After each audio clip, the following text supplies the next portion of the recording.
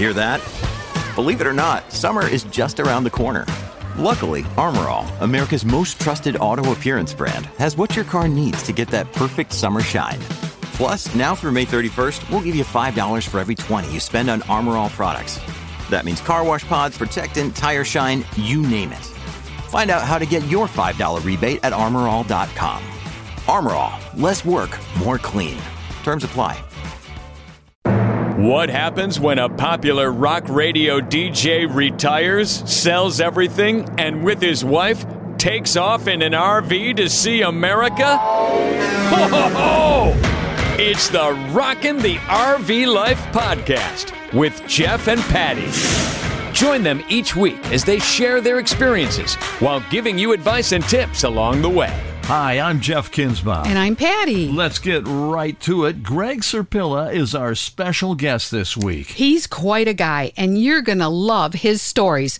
And he's also a manufacturer's rep for Coachmen RV. And he's going to tell you about their new product. Now, not too many people know about this, so you're going to be some of the first.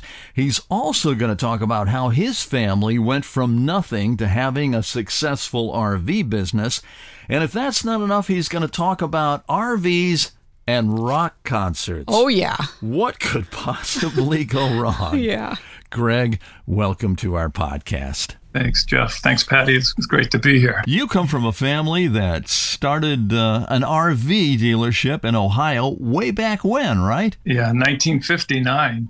My dad and uncle had a gas station. They rented U-Haul trailers, and my dad and my uncle couldn't support the family just off the gas station, the two families, so they had other jobs. And then my dad saw in the back of a U-Haul magazine, rent travel trailers and make extra money. And so they bought a travel trailer and started renting it. And then it did so well for them that the next year they rolled that money over from that rental and they bought a second one. So they would have two rentals. And a guy showed up and said, I don't want to rent it, I want to buy it. And they didn't know what they were doing. I said, how do you sell one of these things? So they called a friend of theirs that was a car salesman, and he kind of walked them through it. And they said, do you know how many oil changes we have to do to make this kind of money? So they started focusing on selling travel trailers. And in 1963, they went full time in the RV business. And then by 1978, they had 4 dealerships in Akron, Canton, Cleveland, and Youngstown. Wow. Oh my gosh, that's fascinating. A success story for 2 hardworking guys. Yes. That we're very proud of. And eventually, you went to work for them, right? Yeah. So I started off as a wash boy for them, worked my way through service. And when I was 21 years old, you were allowed to get a sales license in Ohio back then. So I became a salesman. And then eventually I got demoted to general manager. And it was a lot more fun on the sales line. And then my dad sold out of the RV business in the mid-'80s and moved to Florida. And then in 2005, my uncle sold out to Camping World. And then, unfortunately, he passed away right after that. So, but I came back after they sold out the Camping World. I was a GM back at our old store for a while. And then I went through some health scares like you did and decided I didn't want to do that anymore. And but I still love the business, and I became a factory rep. Well, you're a factory rep for Coachmen. Tell us about what you do and about your products. For Coachmen, I am the Northeastern United States rep for Coachmen Class A motorhomes. So we have 4 different lines that we make in Class A motorhomes. We make Encore, Murata, and Pursuit. And they're all gas A's. We just came out with a new product called Euro, which is causing a lot of discussion because it's so unique for our industry. We're pretty proud of it. We started from scratch. We introduced it back in September, and it's going into production this month in January. But it's a low-profile Class A motorhome. It's 99 inches wide. What makes it different from other shorter Class A's is that we still build it on a Ford F-53 chassis. Wow. So it's still got that big V8 engine, and it sits lower than a Class C motorhome. No kidding. Wow. I drove the demo unit a couple of weeks ago up to upstate New York and around Ohio, and it was great. And I really, really enjoyed it. So I'm really excited to get that product out into public. And the first one is going to be on display at the Cleveland RV Show with General RV, which is my major account. And then more of them will show up probably around the Detroit RV show and Tampa RV show. It'll be at all the major RV shows. Now, how long is it? 25. I think the overall length is closer to 27 feet. So it's just a little thing, huh? Yeah, that's just a little thing. It's got bedroom slide out, so we could put a king size bed in it. A really nice size bathroom in the rear corner. And then it's very European in design. We kind of copied a lot of the what you see if you would go over into Europe and the way their motorhomes look and design. It's narrower than a Class A over here that you're used to. 102-inch wide Class A. This is 99 inches wide. But the way it's designed and the automotive features on the inside, the way that it's hard to describe unless you go onto the Coachmen RV website and look at Euro, but it's got a kind of a nautical look on the inside. It's like nothing you've seen before. Wow. There's other brands out there that are shorter Class A's, but they're built on van chassis. And I'm assuming you could still pull a car with it. Yes, well, because it's only 27 feet long and it still has that big V8 engine in it, we put an 8,000-pound hitch on it. And wow. It's built on a 16,000-pound truck chassis, not a van chassis. So you get a lot more cargo carrying capacity. All right. How much does this cost? It's going to, retail on it's going to be around $200, but I'm sure there's going to be a lot of sales. Dealers are going to want to do numbers with this coach. So, right. And I know what the minimum advertised price is going to be. I don't know if I'm allowed to say that yet, but it's still going to be very affordable. It's probably going to be priced in that market that we were talking with Becky B about in those big B vans. So. Right. Well, that's good. Coachmen, now where's their factory located? Yeah, we're in Middlebury, Indiana. Oh, okay, you are. It is Indiana. They're all in Indiana. Yeah, most manufacturing RVs is in Indiana. Yeah. Coachmen, we're celebrating our 60th anniversary this year, and they've been at the same complex in Middlebury, Indiana since 1964. We were bought out by Forest River back in 2008, 2009. So Forest River is our immediate ownership, but we are a Berkshire Hathaway company. Warren Buffett is our big boss. Wow. So that's kind of cool. You're really throwing around the names on this podcast.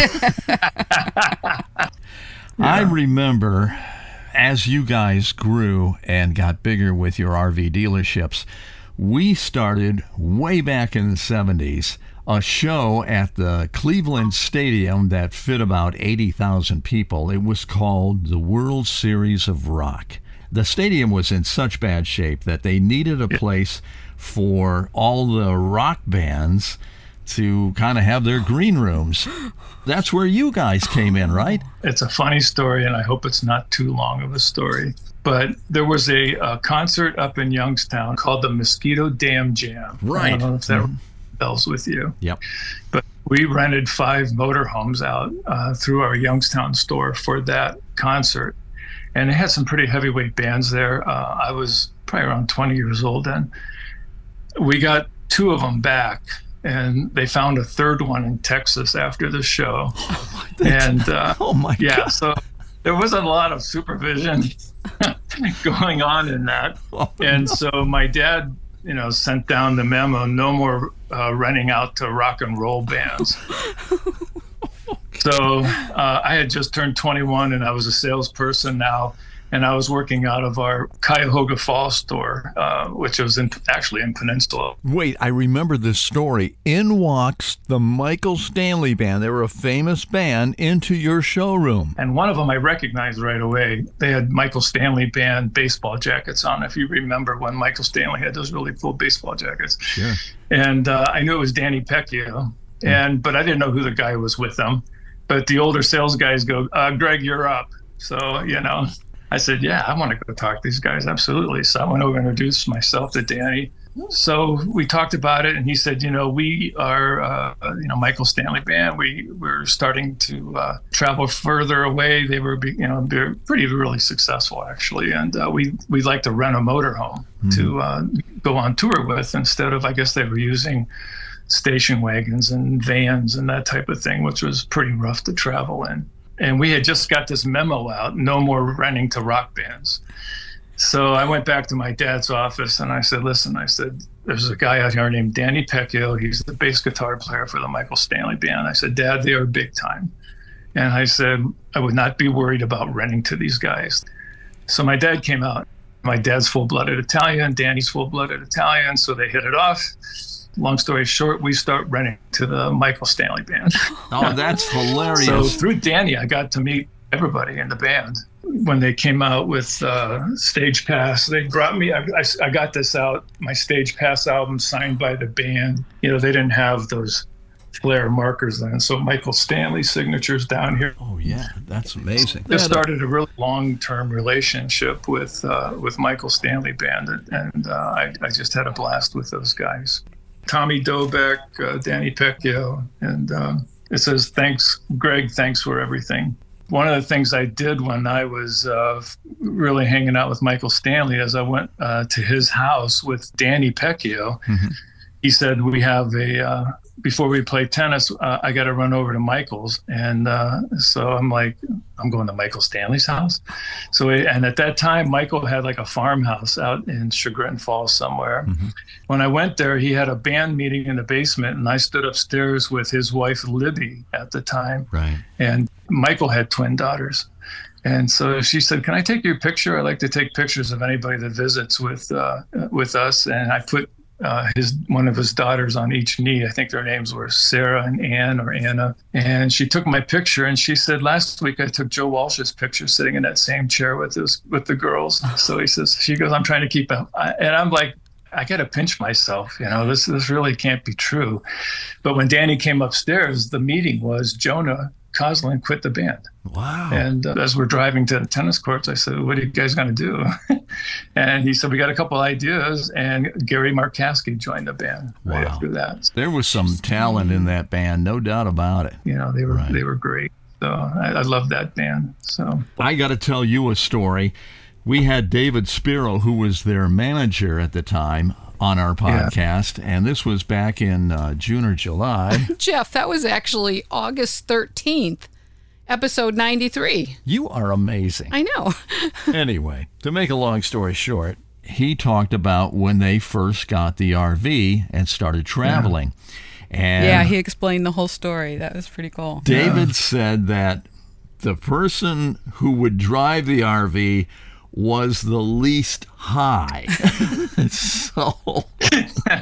So and he did say he got it from you guys. Going on, by the way. Yeah, exactly. But, you know, I was cool. I was cool with it. Nothing was really happening, and they took really good care of the motorhome. I got to meet David Spiro through Michael. If they were playing anywhere in northeastern Ohio, there was a backstage pass for me to come back. Danny and I became pretty good friends. I was dating a girl named Joan Ashley, who sang in a nightclub owned by a guy named Phil Palumbo in Cuyahoga Falls. Mm-hmm. And she was a DJ on WSLR in Akron. Mm-hmm. And I met her when WSLR did a remote at the dealership. But I was just hanging around with a lot of music people at that time. And I really thought that this was a great industry, and that's something that I wanted to do.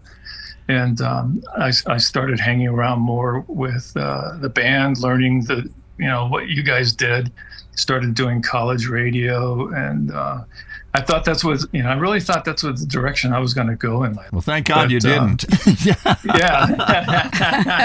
The radio business got bad, but the RV business got darn good. The RV business just exploded. So I was really my dad and uncle were in the right place at the right time, and I was lucky enough to be in the family and learn this business from top to bottom.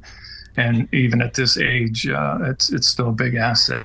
Going back to the World Series of Rock, so I got to know David Spiro and Michael, and they came at they were looking at maybe buying a motorhome instead of renting one. through all of that, all of a sudden, I get a call from Belkin Productions. And they said, we understand that you've been taking care of Michael Stanley on the rentals. We're going to be taking over management of Michael Stanley Band. And we don't like renting stuff. We like owning things.